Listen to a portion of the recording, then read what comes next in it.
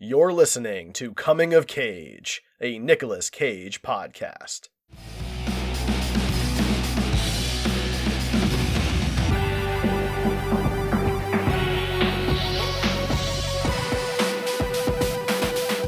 Hello, everyone. Welcome back to the Coming of Cage podcast, your Nicolas Cage movie review podcast. I'm one of your two hosts, Derek. I've got my buddy Ryan here. Hello. Hello, hello. And this week we are talking about the 2000 flick, The Family Man, starring Nicolas Cage, Tia Leoni, Don Cheadle, and Scully from Brooklyn Nine-Nine. Yep. Wasn't he in one of the other movies too? Was he? Maybe he was. I don't know. I'm pretty sure, like in one of our last two reviews, we said that he had like a single scene or something. That's funny. I gotta look into that then. But he does in this one. Doesn't I don't. He has a kind of a line that if you don't have the subtitles on, you might miss. Yeah.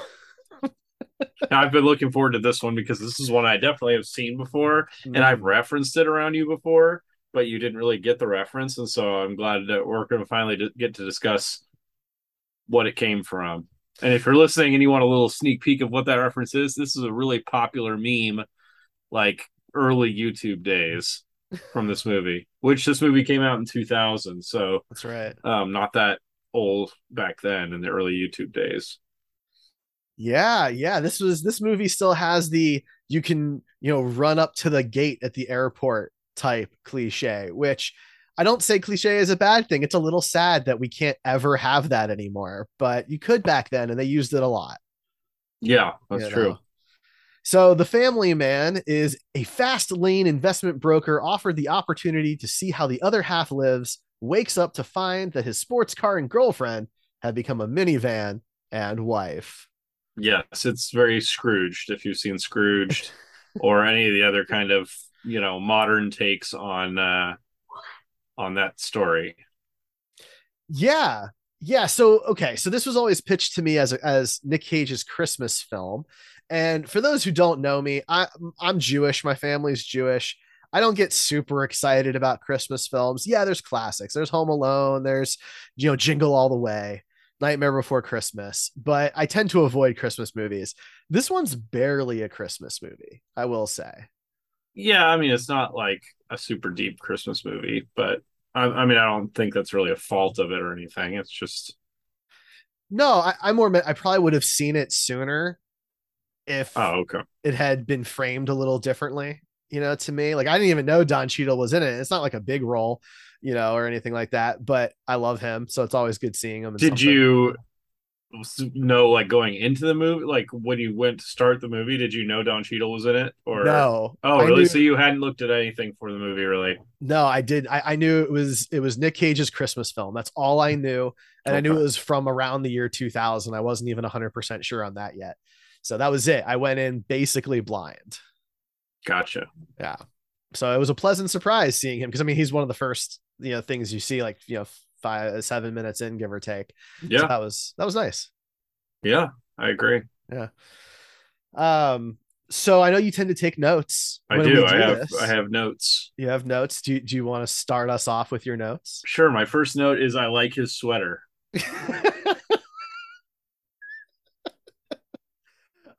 That's really funny because I noticed the sweater. I don't know that I liked it either way, but it certainly liked it. It looked like a cozy sweater. Early 2000s fashion. Yeah. And listen, the older I get, the more I like cozy sweaters, whether they're actually fashionable or not. Yeah. Like I just want to feel like I'm wearing a blanket all the time. That's perfect for me. That's fair. Even if it's not in fashion. My second note here, I need to mark these off, is better hair in this movie too. Because his hair looked good in this movie. In some of his movies, it doesn't. Yeah, he looked pretty good in this. So the movie starts off it's I guess in the past, even though the movie is mainly a jump ahead, but it takes place early on, right? He and Tia Leoni are dating, and I guess they haven't been dating very long, and he's going to go to London for this big internship. And at the last minute, she tells him not to go, and it's really sad. And I felt like he was a little dispassionate in that conversation, you know? Like, Yeah. yeah, they had talked about it before, he references that, and they had come to a decision, but like she's crying right there in public in the airport, and he seems barely affected by it. Was that just me? I mean, yeah, he doesn't seem like it's like a thought that he's gonna not go at any point, you know. Yeah, he's committed. He's going on that plane. And, I guess, she believes that they're going to break up, right? Long distance is hard, especially when you're across the pond. And he's like, no, no, it's going to be great. It's just a year. It's going to be great. Right.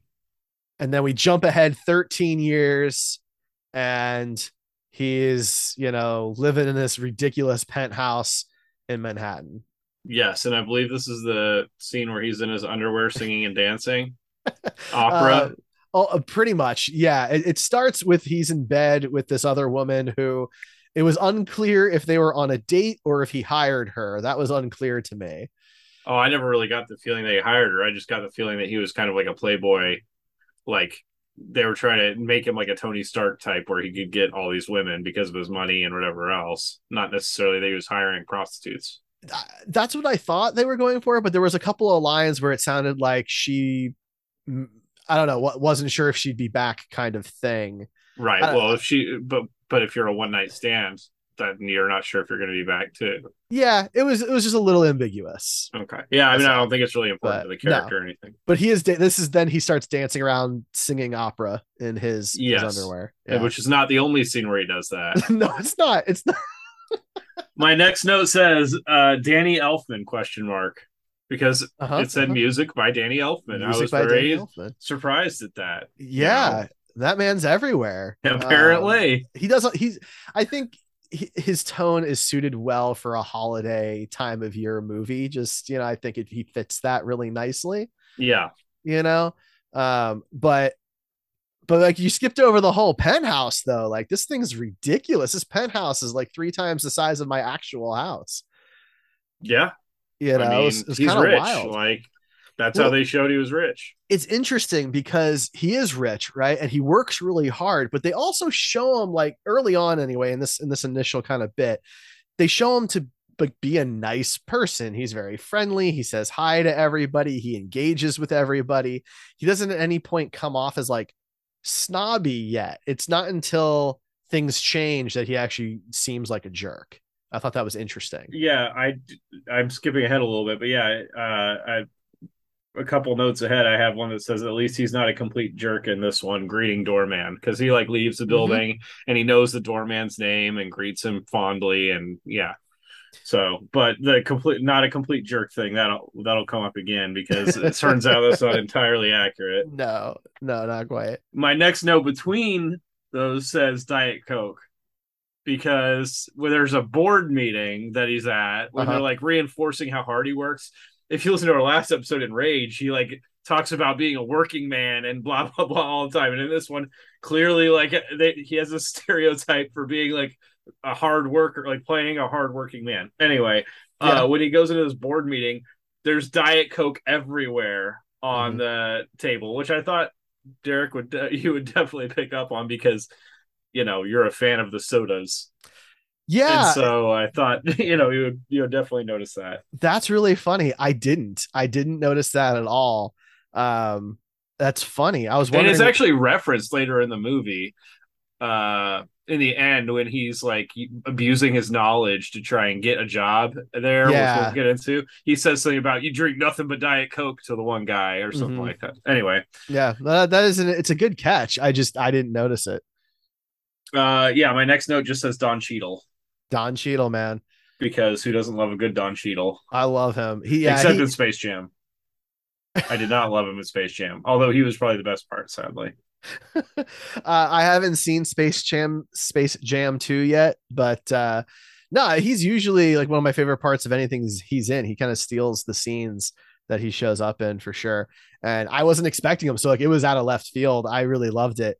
And for a brief moment between Nick Cage's character and the way we're introduced to Don Cheadle's character, Cash, I thought they were going a different route with things. You thought they were gonna have him like get shot and then like go back and No, I thought they were going more of trading places. Oh, okay. I thought they were going more of a Trading Places vibe, Gotcha.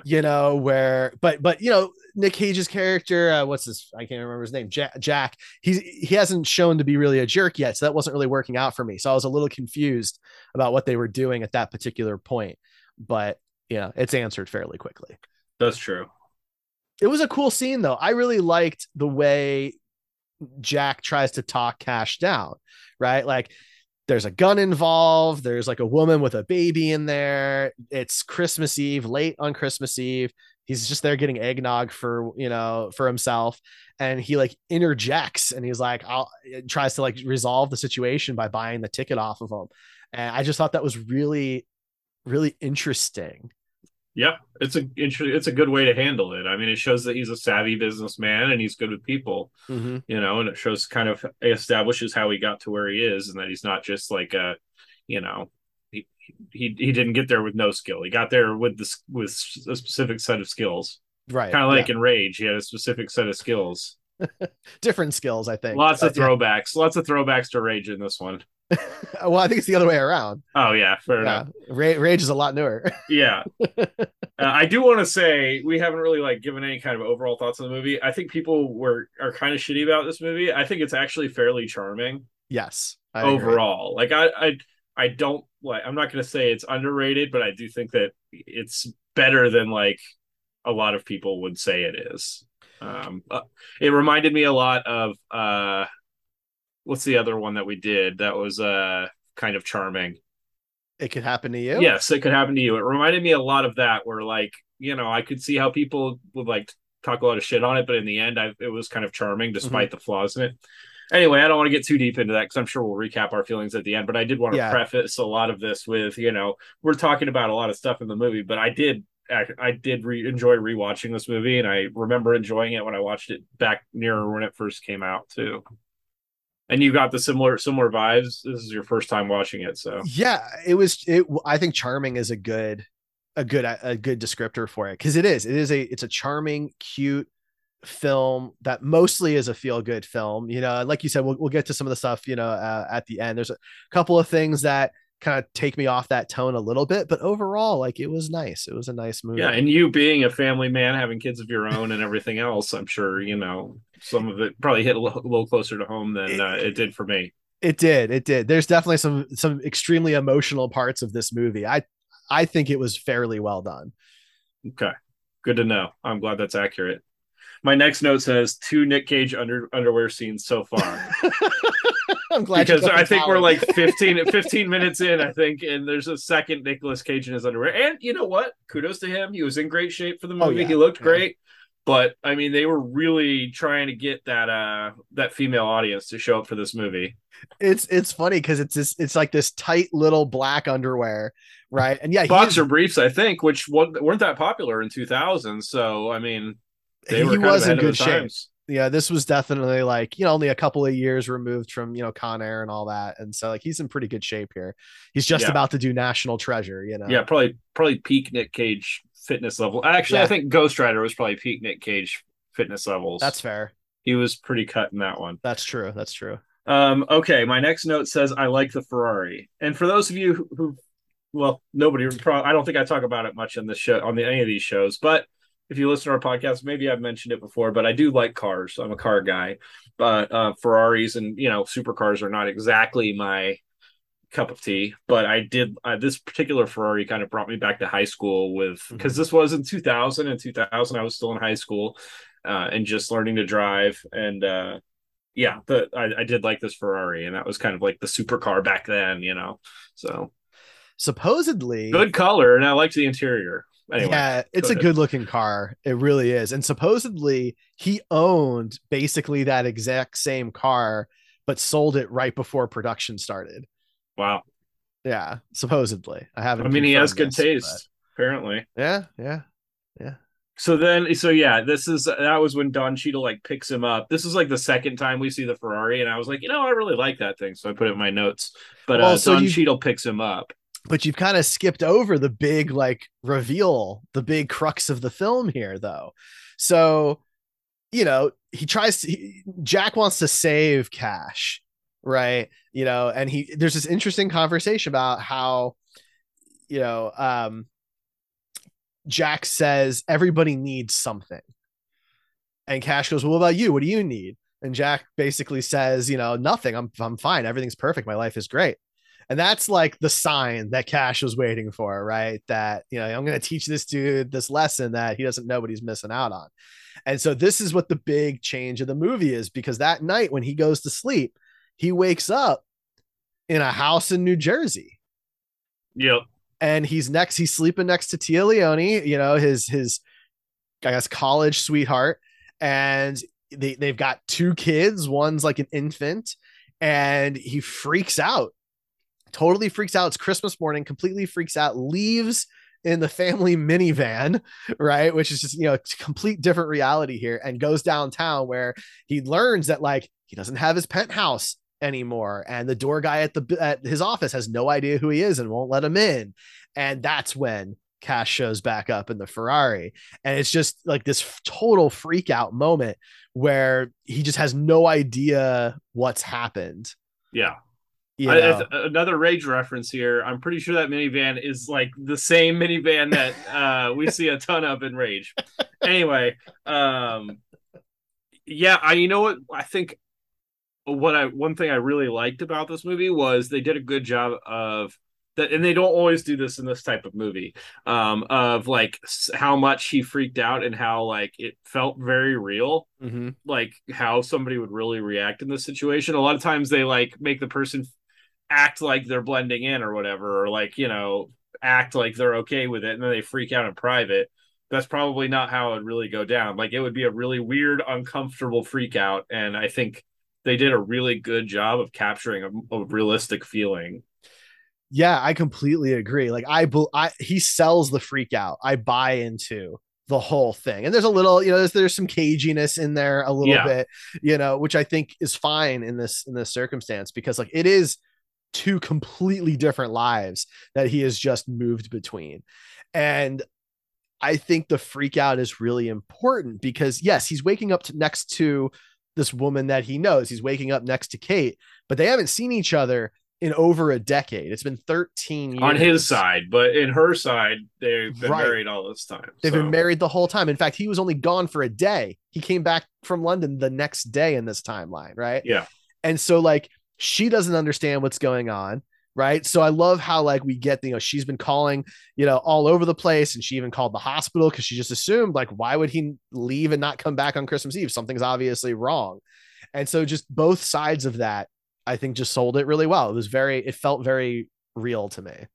Yes, I agree. And like I said, I would really appreciate that, because we've both seen a lot of movies in the same type of scenario where you don't really feel that same energy, So I don't know if that was more Nick Cage or if that was more like just the way the director handled it. But in any case, it was really well done, and I appreciated that a lot. My next note is this guy is a good friend, which I believe is talking about when he has the freak out and he ends up at his friend's place. Arnie's, yeah. And even though he's not making like any sense to what this guy believes is going on, the guy is like there for him, ready to talk to him, giving advice and like reminding him of the times when he's helped him. So yeah, that was nice too. Again, another nice thing in this movie was that friendship felt very genuine. He was a good friend with no ulterior motives. He was just being a good friend throughout this whole movie. And I think, and so this character Arnie is played by Jeremy Piven, who's been in a million things, so I'm sure you'd recognize him. What I think is really important here is this is helping set up the dichotomy between these two lives, right? That the Jack that we are introduced with, in New York, in this, firm and everything like that, is incredibly successful from a professional standpoint, but he's socially broke, right? He doesn't really have friends. He doesn't really have family. He's got his work and his penthouse, and that's basically it. And then you switch it, and now he's got, they make it out like he has no money, but they've got a nice house in the suburbs with a couple of kids. Like they're not like poor, right? But he's got these good friends, Yeah. right? He's working at a family business and he's on a bowling team and they all feel really close. They have these big holiday parties that supposedly this version of Jack constantly looks forward to every year, and so he's rich in these relationships. And that's Right. basically what the two choices were, right? Do you choose the social side of your life or do you choose the professional side of your life? Those were the choices. Do you feel like you're where he is now, Derek, in that timeline, Derek? Do you feel like you're rich with friends and you're making it work financially with your family? I mean, in a lot of ways, yeah. Because there are absolutely times where my wife and I talk about, the what ifs we had made different decisions, right? For example, I was supposed to be a lawyer and I was supposed to go to Washington University in St. Louis. I was accepted to their law program and things like that.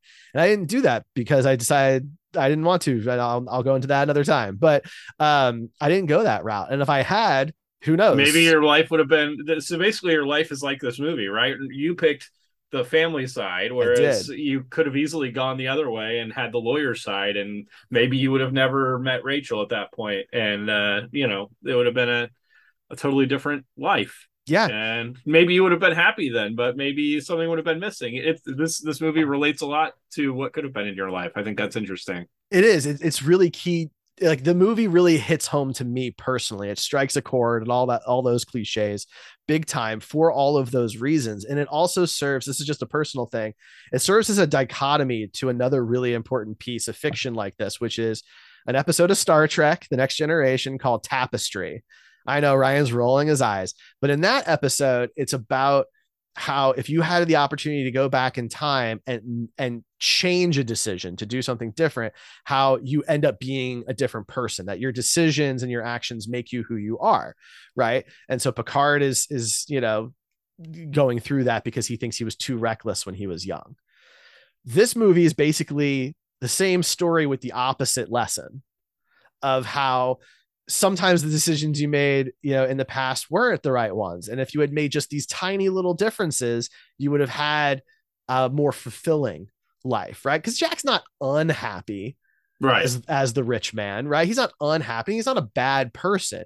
He's just missing something that he doesn't even realize. He's not even conscious of that he's missing until he gets to see what it is. And for me, I feel fortunate that that's the life that I do have. I have that life. And that's the life that I want.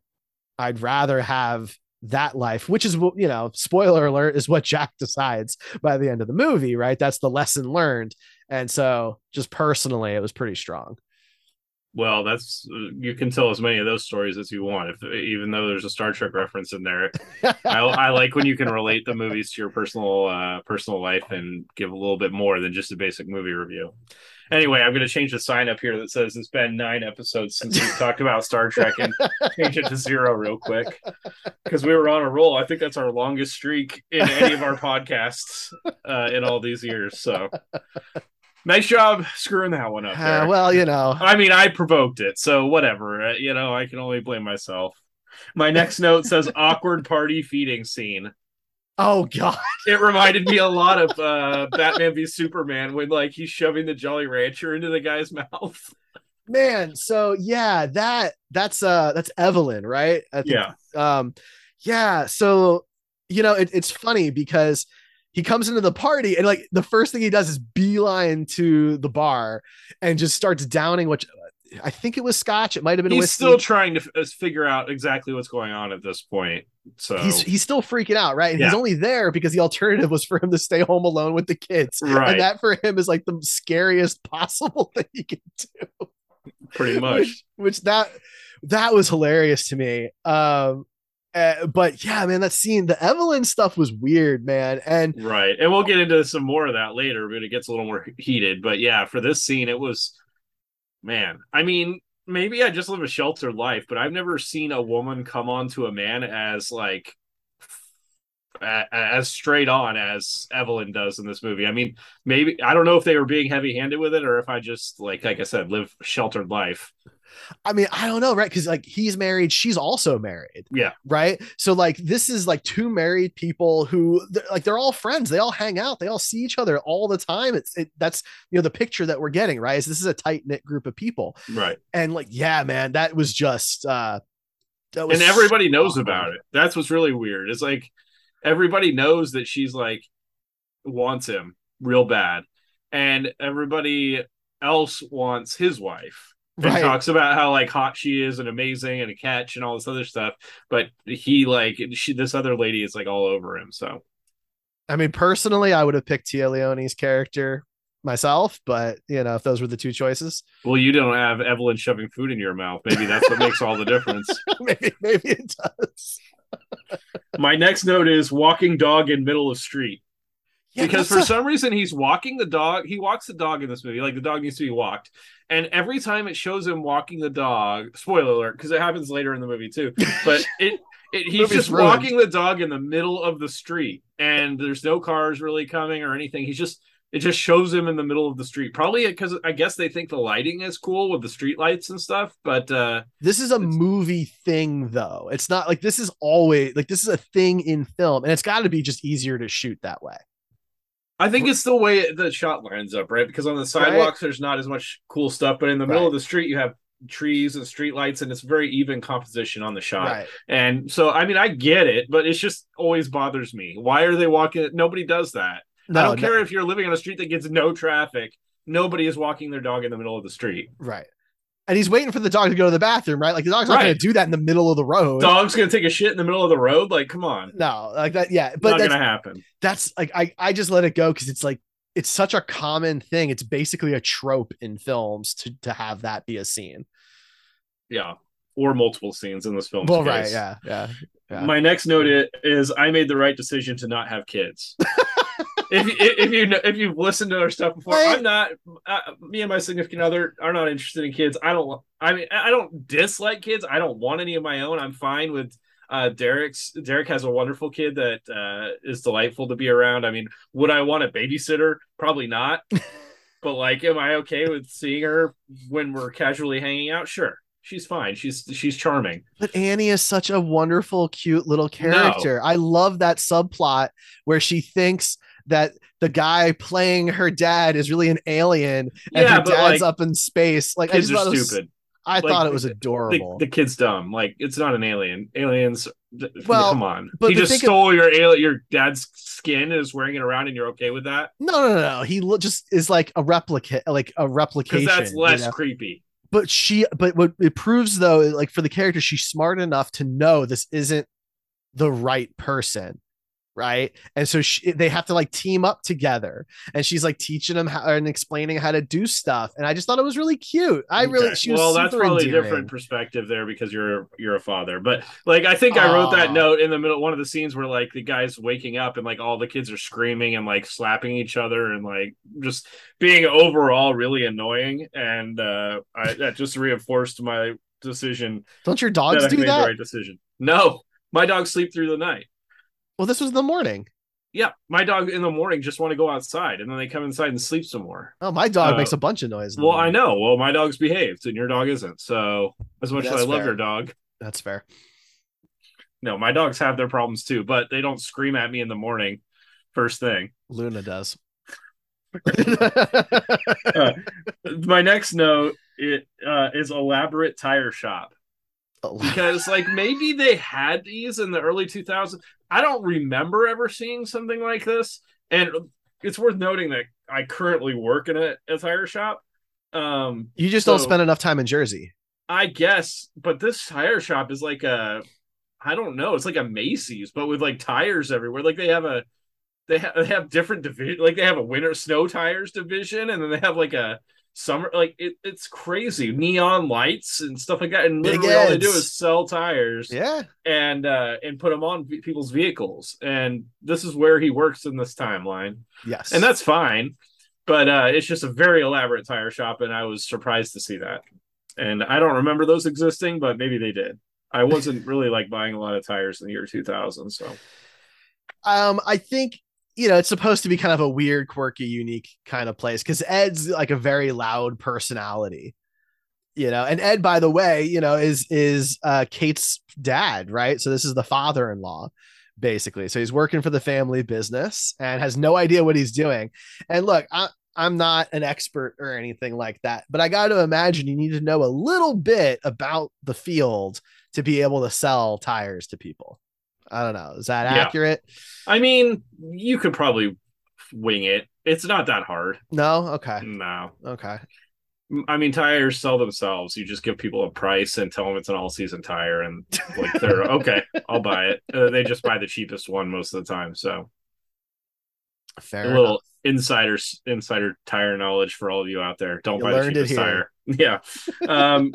My next note is I think when they go to the bedroom, the kids are all put down, not like euthanized, but like Jesus they're put to sleep, not euthanized again, just like they're allowed to go to bed. They're put to bed, which also sounds like euthanasia. I mean, they're sleeping, is what I'm getting at. And she comes up to the room and she's like, "The kids are all asleep," and then she's like trying to seduce him, right? Sure. And my next note says questionable consent issues here because Yes. there's some weird stuff, and we've talked about this in other movies, and it's always a little weird. I mean, 2000 was different than it is today. Not that consent was less important then, but the way things were portrayed in movies was a little different. But like in her mind, she's having or trying to have sex with her husband that she's known for all these years. Right. But to him, he hasn't known her at all. And so he's basically a different person. Mm-hmm. And so that raises some weird consent issues. I probably don't want to get too deep into it, but it is an odd thing. And to be fair, he does not sleep with her in this scene. No, not in that scene. No, it's certainly implied that they do at some point. Right. It was weird. It felt weird to me too for all of those reasons, right? Because he knows that he's not who she thinks he is. Yeah. Right. And so if neither of them knew, then they're both just acting on their best judgment, right? But he knows and she doesn't. That's a problem. Right. And I think we've done what, 9? This is our 9th episode? Eighth. And I think 4 of the movies have had consent issues in them. I'd have to go back and check and think about it's that. more than 3. Like yeah. It's very weird. That is weird that this is such a big thing. Yeah. But anyway, my next note is $2,400 suit in the year 2000. That's like a $12,000 suit. I have to check inflation rates, but I feel like that's like at least a $10,000 suit nowadays. So I actually thought that whole scene was going to go different. So, right, because they're at the mall, which is something my family did all the time back then. Yeah. And so, like, I can see it, like, in his eyes that he's just, like, he's dying being there. And all I could think of is, like, what my dad was like if we were in line at an amusement park. Is basically what I was getting off of that. But what I expected to happen when Jack went to that area to look at those suits is I actually was expecting the salespeople to, like, push him out for not, like, assuming he doesn't have the money for it. You were thinking like a Pretty Woman type scenario. Yes. And then he's going to go in and buy a suit, and he's going to be like, "You work on commission, right?" And buy the suit from somebody else. Similar. Like I never did I think he was walking out of there with that suit, but I thought they were going to go that kind of route with it rather than the route they went, which is he wants to buy this suit. And his wife is like, "No, it's like 3 months of a house payment." And he's like, "Well, you got shoes." And she's like, "Yeah, they were $25." I mean, she has a good point. Like, come on, Jack. Like, and that's where I'm like, look, I get it. Jack's like, he's, the fish out of water, and he's desperate and he's miserable, but like, he's also very smart, understands finances and money. Why are you comparing a $25 pair of shoes to this suit? It's just that's a little ridiculous, dude. But this is where he kind of comes off like a jerk. And not kind of, he absolutely is an asshole in this scene because he just goes off and shouts and yells in public, in this store, in front of the kids. And it's just very uncomfortable and mean. And, he just kind of apologizes later in the car. And look, I mean, it didn't bother me. I mean, it bothered me because it was uncomfortable, right? But I think it was meant to be uncomfortable. Yes. So, if you think about the situation he's in, of course he's going to have a mental break at some point because how could you not? I can't imagine a single person that wouldn't have something like that. Was it cruel? Absolutely. Was it a terrible timing? Yeah, sure. But I mean, it didn't take me out of the movie or anything. It was definitely like something that was needed, I think. No, it fit. It just brought home to me a little bit of the movies that we've talked about where he kind of plays a jerk a lot. Mm-hmm. Mm-hmm. You He know, does. like even if he's, the least jerk person in the movie because everybody else is a bigger jerk, like it could happen to you. Everybody is an asshole in that film. He's just the least assholey person, right? In this movie, he may be justified in the freak out, but it's just interesting how, like, in these 8 films that we've talked about, he's kind of a jerk at some point, like in all of them.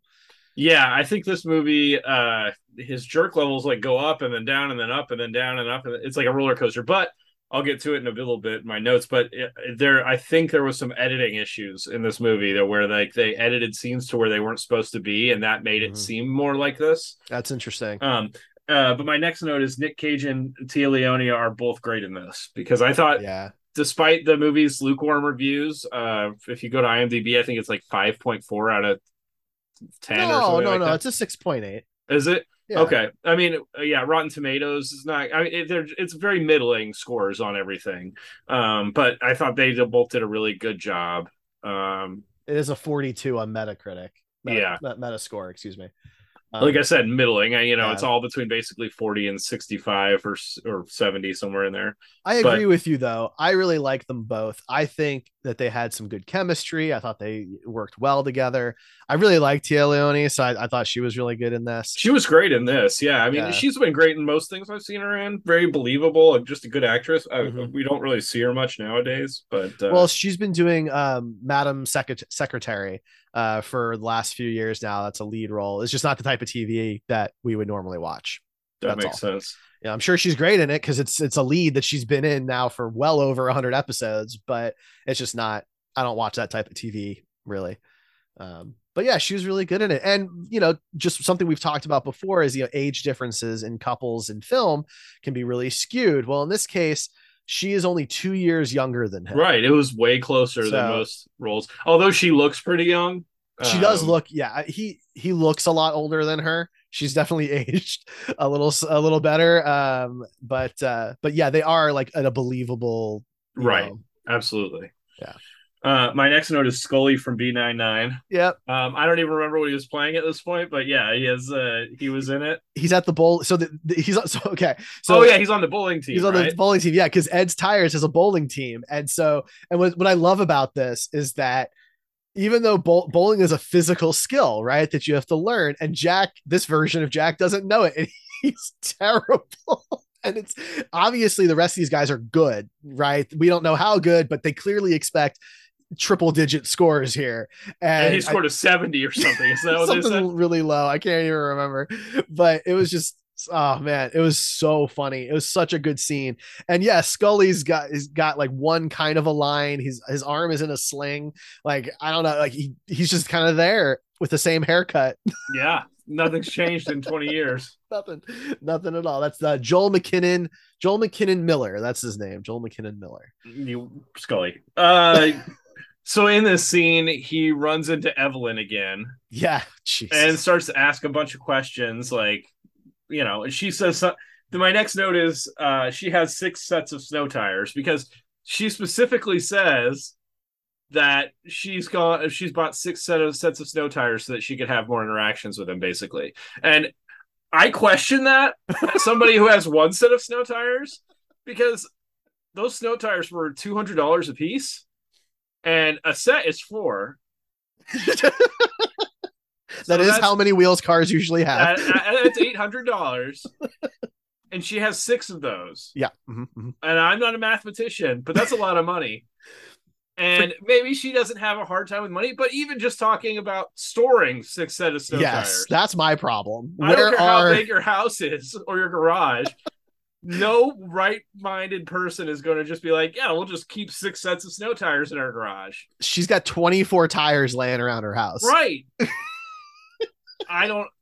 That really bothered me. Maybe she has like a little go-kart course set up in the backyard for a kid. Maybe, right? And those are like, the crash barriers. Yeah, exactly. Yeah. I have 1 set of snow tires in my garage, and I wish they weren't there. Right? Like they take up a lot of space. Yes, they do.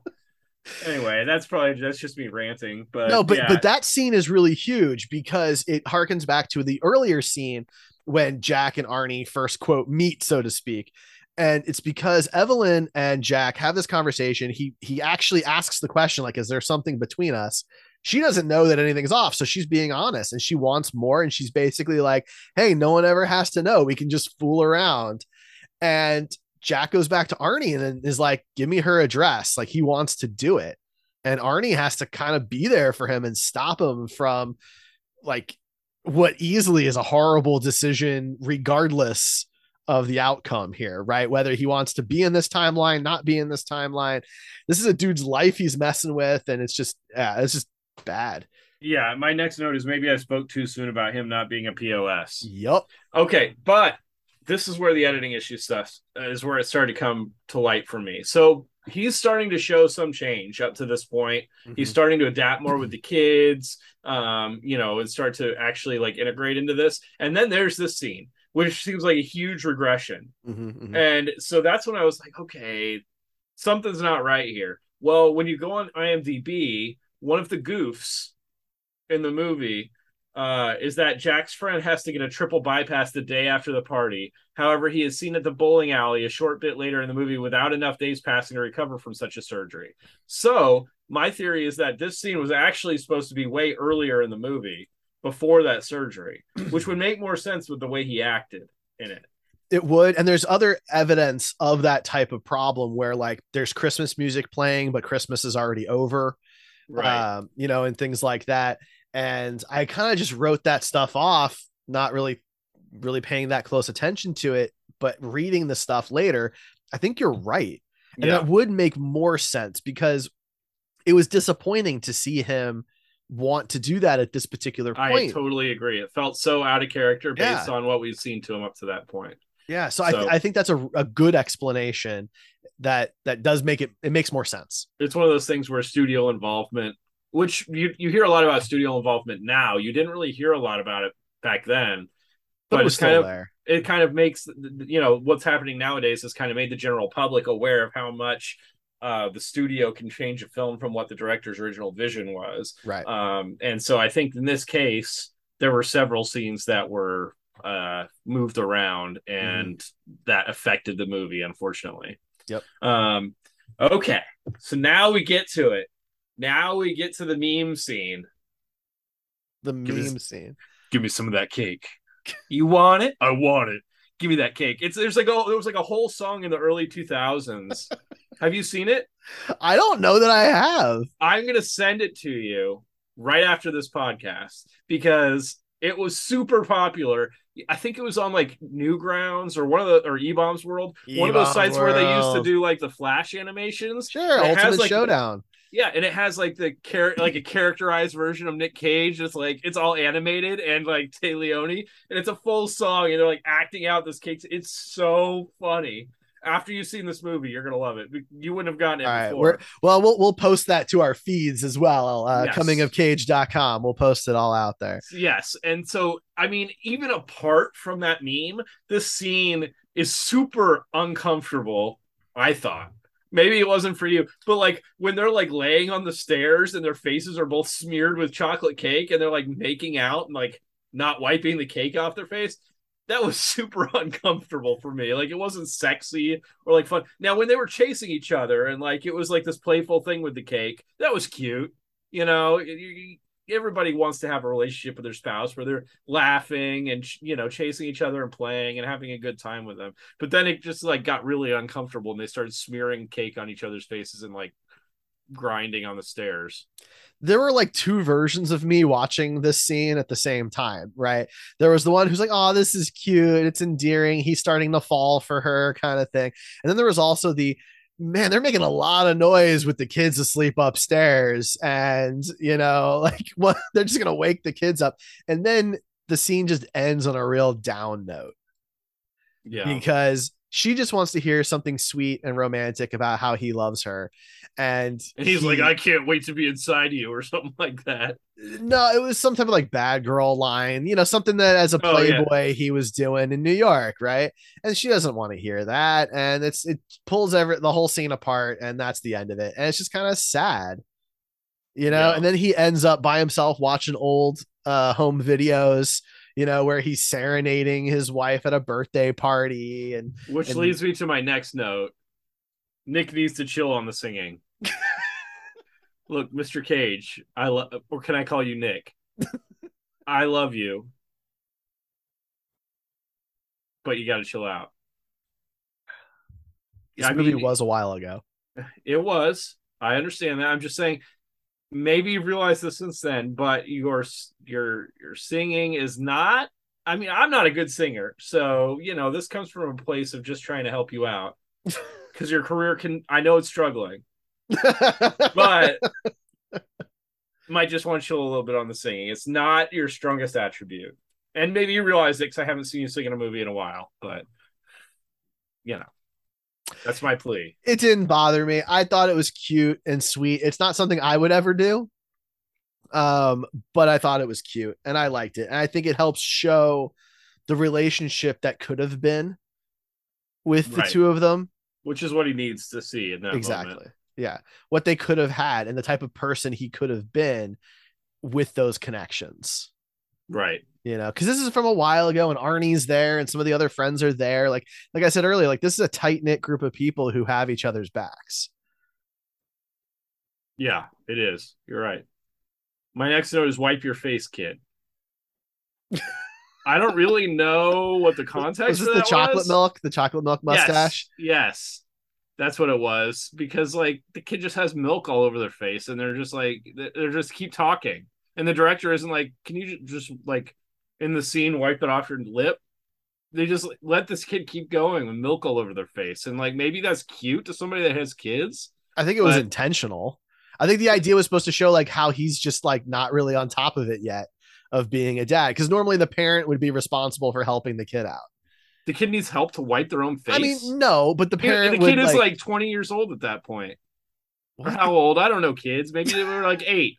But either way, they're not, If you think, I'm a little concerned that you think that we're not going to go down that road. I'm just saying, like, one of the things I don't like about kids is that they're constantly moist. For all of the parents out there, I would just like to offer and extend an apology to you, Ryan, that you had to see the scene. Thank you.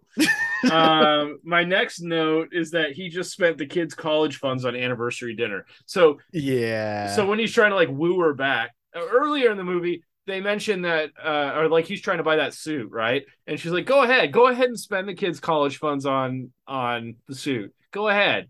And he doesn't do that. But then he goes and like does this huge elaborate thing where he's buying this crazy like high dollar food, like what he would have eaten in his other life. He's using some of the knowledge from his other timeline, as far as like what good foods, what good restaurants, stuff like that, to kind of woo her in this timeline and make things better with a very, very expensive restaurant and some other stuff. And I mean, my only thought was that if they didn't have the money for a $2,300 suit, how are they going to afford, a $1,000 restaurant bill plus whatever else they did on the date? Yeah, I mean, it was probably like a $500 dinner because they didn't go with the bottle of wine. He changes that order. And so they didn't do that. So it's probably like a $500 dinner, but they do stay at a hotel downtown. That's a huge like expense. That probably would have been a fairly expensive hotel. So $1,000 for the evening, I think it's probably reasonable. And maybe I'm wrong. Maybe somebody out there knows what restaurant that was supposed to be and can be more accurate. I would be more inclined to say that the hotel room was more expensive than the restaurant. So he's probably, I mean, I don't know. I don't know a lot about prices back in 2000. I wasn't renting rooms or buying dinners. I think the big difference, here though, between that anniversary celebration and the suit is that the anniversary celebration is about the two of them connecting to each other and, finding romance and doing something to strengthen their relationship together. Whereas the suit, I mean, let's be fair, the dude works at a tire place. What is he going to do with a $2,400 suit? I'm not debating any of that. I'm just saying if they didn't have the money, they had to pull it out of the kids' college funds to buy that suit. I think she was being a little hyperbolic. It's just like a thing that I think you say in those situations, like, the kids don't need a college fund. I don't know that she was necessarily being literal as much as I mean, we don't know. We don't know their financial situation. They're I guess not as rich. Someone They're who driving a 90s, Dodge Grand Caravan. Right. Rusted all to hell and will not start half the time. I would certainly not say that it was fiscally responsible for them to do that, but I don't think that they emptied the college fund to do it either. I think that was a little bit of her being, exaggerating to make a point. As someone who came from families that did that, I Fair think enough. that's what it felt like to me. My next note is that is a huge office. I don't recall. I believe this was when he went to the office to try and get his job Oh in yeah, this timeline. And yeah. he's in like he's in like the CEO's office or something like that. And Well, the office is that was Jack's office in the right in original the other timeline. That's timeline. his office, but now it's Alan's office. And it's huge and it's basically like an apartment or like a large apartment. It's It's pretty got massive. yeah, Yeah. it's got all kinds of crazy stuff in it that's like why do you need that in an office? But Well, so that was supposed to show. So to me, because if you look at both versions of the office, there's Jack's version of the office and Alan's. Jack's is basically empty. It's just got his desk, right? And I'm sure those chairs were probably still there, but like it's basically just an office. But for Alan, the key difference is Alan prioritized his family, right? Jack didn't do that. So the company didn't do that. Alan's in charge now. Alan's got kids. So there's a bunch of stuff because I guess his kids are probably there sometimes yeah, and he's working with his kids there. And I think that was just supposed to show that kind of dichotomy. it makes sense. Um, Diet Coke again is my next note. Right, because this is when Jack pulls his little stunt where he knows these guys super Yeah, well. Alan and Peter's the guy who owns the company. it's a little And callback to that earlier scene showing the Diet Coke. exactly. Yeah. Also sponsored by Diet Coke. Anytime I see that kind of product placement that's based, or like any kind of scene like that that's based around a real product, you know that they paid a lot of money for that. Yeah. Although it's weird that it was Diet Coke and not regular Coke, but whatever. I mean, I don't know. It was 2000. Maybe there was a big push for the diet sodas back then. Probably. You know, Uh, aspartame wasn't as popular, so they were trying to push it. I don't know. so Um, they offer him a job. well, sort of. They sort of offer him a job at that. Like that hasn't really happened yet, though, because like I think what's important is the scene that where Alan and Jack are alone, Yeah. and Alan kind of tells him like, "You better watch out." And I like that scene, and it comes back later at the end of the movie because Alan, it just how Jack's life had a different potential to it if he had not stayed in London. Alan's life has a completely different trajectory if Jack doesn't stay in London. Yeah. And it allows Alan to be a more confident, more direct person who's running this company essentially. And yeah, okay, we can quibble over a difference of 8 billion, right? 122 billion versus 130 billion, right? For the merger or whatever. But like clearly this is still a successful organization. And Right. Alan's able to handle it versus him being this timid guy when Jack's in charge. I really liked that they were showing that there was more than just Jack's life here that was being Yeah. impacted. I agree. Yeah, it was a little deeper than a lot of other movies that are like this Mm. in that sense. But yeah, they have that confrontation, and then I think it's the next scene. Jack takes his wife to the house that they're like letting him use, I guess, in this position, which seems insane to me. This guy you just hired, that was a tire salesman, you're giving him this like mansion in New York, I think it was. Yeah, Um, in Manhattan. and they're having a discussion about this, what their life could be. And at one point, he says that fine, we won't live here. We'll keep our house and I'll drive here every day. And she says that's an hour each way. That's like 3 hours a day. And I'm like, don't think the math checks out. She says over an hour each way. Okay, well apparently my subtitles were wrong then. So Yeah, the subtitles were not great. The subtitles were not yeah, great. it just seemed like bad math. So that's, I guess, on the subtitle people. So they've been Now, sacked. it is an interesting argument because they're in the Northeast regardless, like right? They live in Jersey in this timeline. My family lived in Long Island for a little bit. We've lived in Princeton, New Jersey, and places in Pennsylvania. It takes a long time to commute. I remember in Long Island, it took my dad 45 minutes to drive 5 miles to and from work. So like, I think that wasn't like super crazy. Millions of people do that commute every day. So I don't think it was outrageous for him to suggest it. I do think that it was wrong of him to take this job or even try and get this job without talking to her at all. Right, but to be fair, this is a person that didn't have this life and then got forced into this life and has been in this life for like a week at this point, maybe. No, no, no. It's been a while because this movie takes place over the course of almost 2 months. Oh, okay. Well, okay. So for in 2 months, maybe he doesn't have. He still maybe hasn't learned all the nuances of what it's like to be married for a long period of time. I mean, I don't expect him to get the nuances, but accepting a job in a different city where where a family has to move, I don't feel like it takes a brain surgeon to realize maybe I should talk to my significant other. Maybe not, but I mean, It's a common. he came from a life where that he didn't have to answer to anybody, so I can understand that he's struggling. It just showed that he's struggling still, and he wants the best for his family, but he's still struggling to kind of figure out what the dynamics are in this situation. I guess maybe I'd give it a little more slack if it wasn't such a common problem in films where like a person just goes and does a thing with zero communication and that's the problem. It's a very common writing decision in film and in Yeah, television, especially. Like yeah, if people just talk to each other for 5 minutes, most of these stories would be avoided. that's true. You know, My next note is walking dog in the street again. Um, I think I can't remember if it's this point. Basically, he has another conversation, I think, with Don Cheadle, and maybe you can correct me if I because I sometimes have trouble remembering the sequence of these events, but where he's realizing that now this journey is over and that he's going to be back in his old life, and so he walks this dog and uh, lets it go. I think.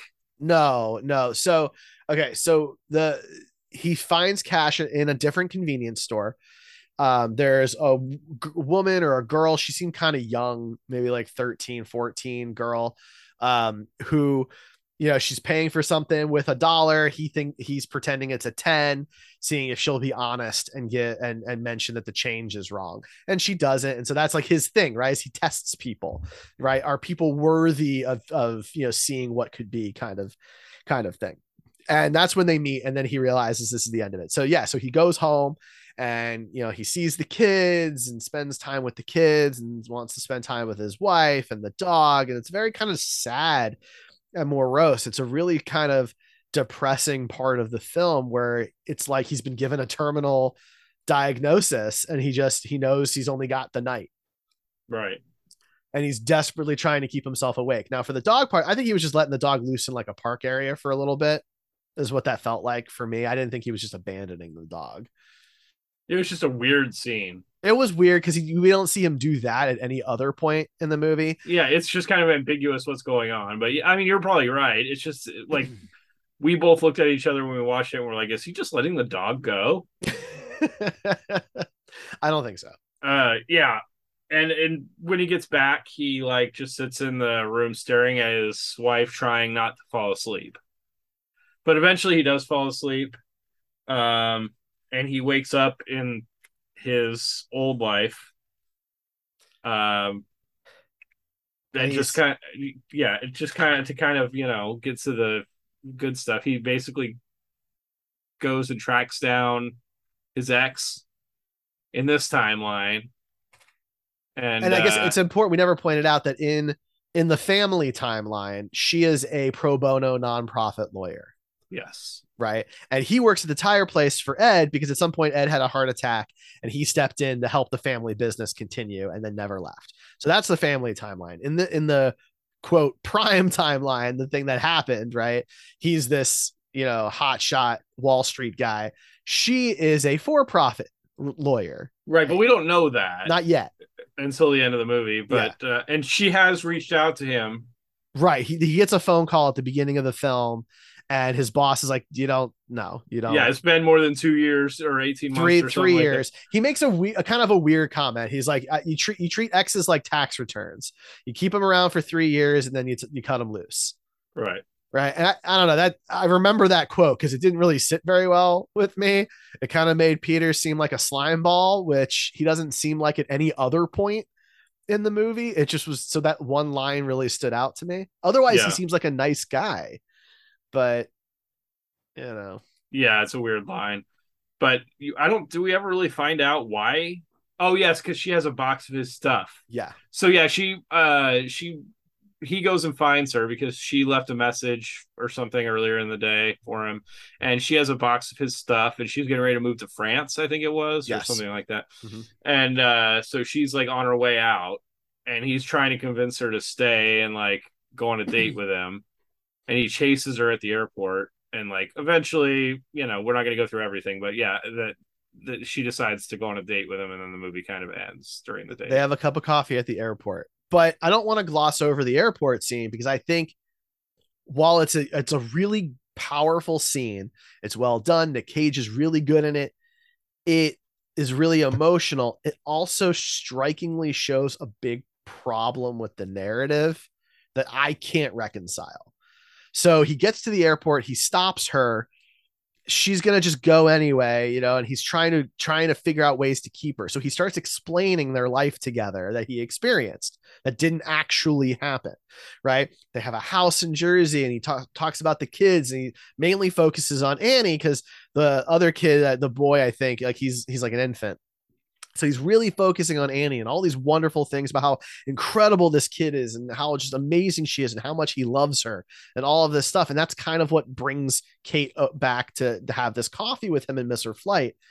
But no matter what happens here, no matter what decision is made, no matter if they end up together or not, this girl can't exist and their life can't exist that way. They're both rich in this timeline.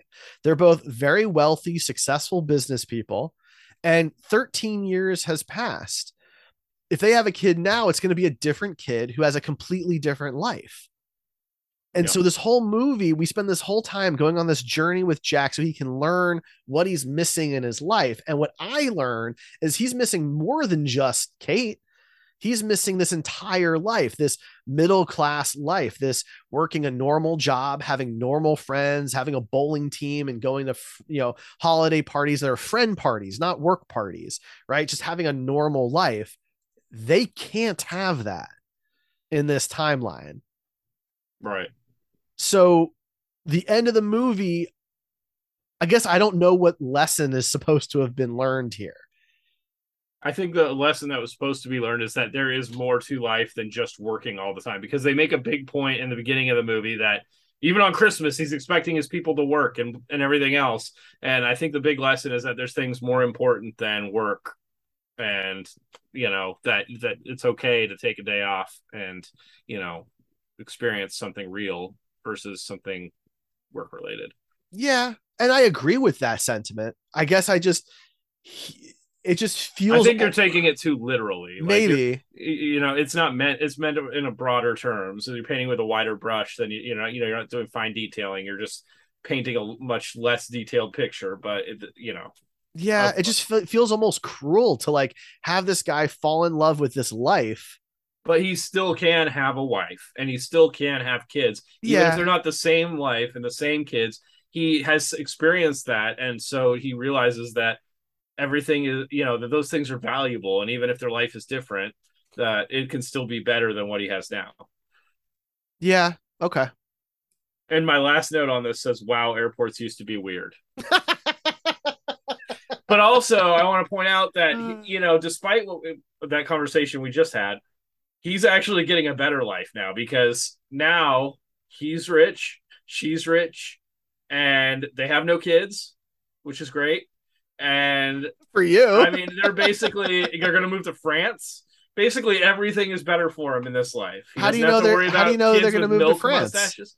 How do you know Well, that? maybe they're not. I don't know. She has a job offer there, so I'm assuming that But he's he's going to got a quit his job job. here. Yeah, but he doesn't. That's not important to him anymore. Oh, I So now he's see. going to go to France with her, and that in my mind, that's the way it was going to be, and maybe that's not how they intended it, but so he's going to have this perfect life, living in France with his beautiful wife and all this money and no kids, and he's finally going to get to live his life and enjoy a little bit. Maybe they'll have kids in the future, maybe they won't, but you know, he finally gets to slow down and have this perfect life. Theoretically. Yeah, it ends very open ended, right? We don't know if she stays. We don't know if they end up together or not. We just know that he tried. Yeah. I You mean, know, I think it was meant that way. We can fill in the blanks Yeah. on our own and kind of interpret it how we want to interpret it. But yeah, in my mind, now he's getting the way better life. He gets a Ferrari and no kids. Well, I think the Ferrari was towed. Well, he could buy a new one in France. We can buy a new one. I think the Ferraris are more, they're better in France. Okay. I think they're the same, but Well, the steering wheel's on the opposite side. that's true. That's true. Probably. I don't really know. I'm not very well traveled. I know. You don't even know what a tire shop in Jersey looks like. Apparently, I need to go to Jersey and shop for some tires. I need 6 sets of snow tires to shove in my garage so that my car can go outside. But that's the movie, directed by Brett Ratner, who gave us some classics like the Rush Hour trilogy and the third X-Men movie. Yeah. I mean, hey, listen, this was maybe his best movie. I mean, I don't know. Rush Hour and Rush Hour 2 I did like, but this movie was definitely like a deeper movie, and I think a lot of people kind of slept on it. But I think it has its merits over similar movies, that have been created over the years. I liked it. I did. And with that, it's time for us to actually put the movie on our Cage-o-meter.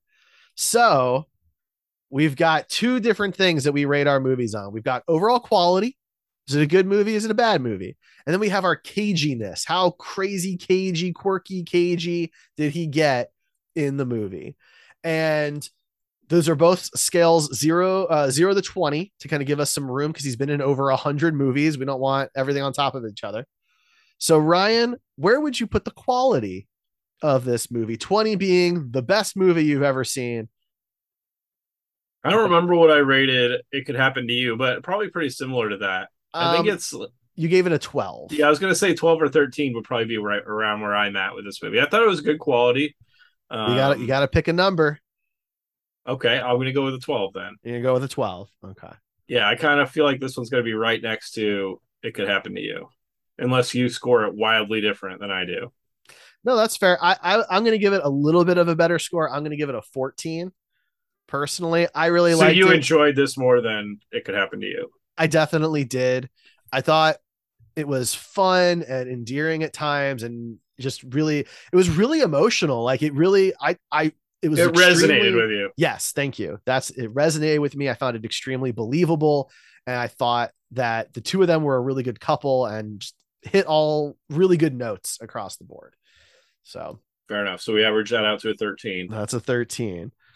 All right. So then we've got the caginess. Now, this one's a little bit harder for me because I don't know necessarily that he got particularly cagey. He got upset a couple of times, but that's there's a few scenes where like he's dancing and singing opera in his underwear, which that's true. It was a little cagey. Yeah. I think there was some caginess in this movie.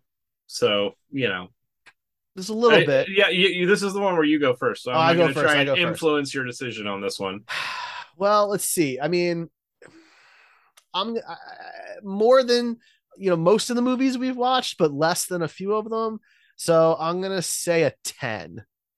I think that's fair. I mean, it wasn't like every single line that he said was laced with that snark or that whatever you want to call that caginess that he has, but the scenes that he does do that in were pretty cagey. And so, yeah, I would probably put it in the same place. I was thinking right in the middle. It's not free of cage, but it's not full of cage either. Cool. All right. So a 13. It's not cage free. We should say this is not a cage free film. Yes, exactly. So that's a 13 on quality and a 10 on caginess. So that's good. All right. So that's our Cage-o-meter. And then last order of business is we have to find out what movie is going to replace the Family Man on our Wheel-o Cage. So every week we spin the Wheel-o Cage. It's got 18 Nick Cage movies on it, and it tells us what we're going to talk about next. But we got to replace the movie we just talked about. So fingers crossed for Willy's Wonderland.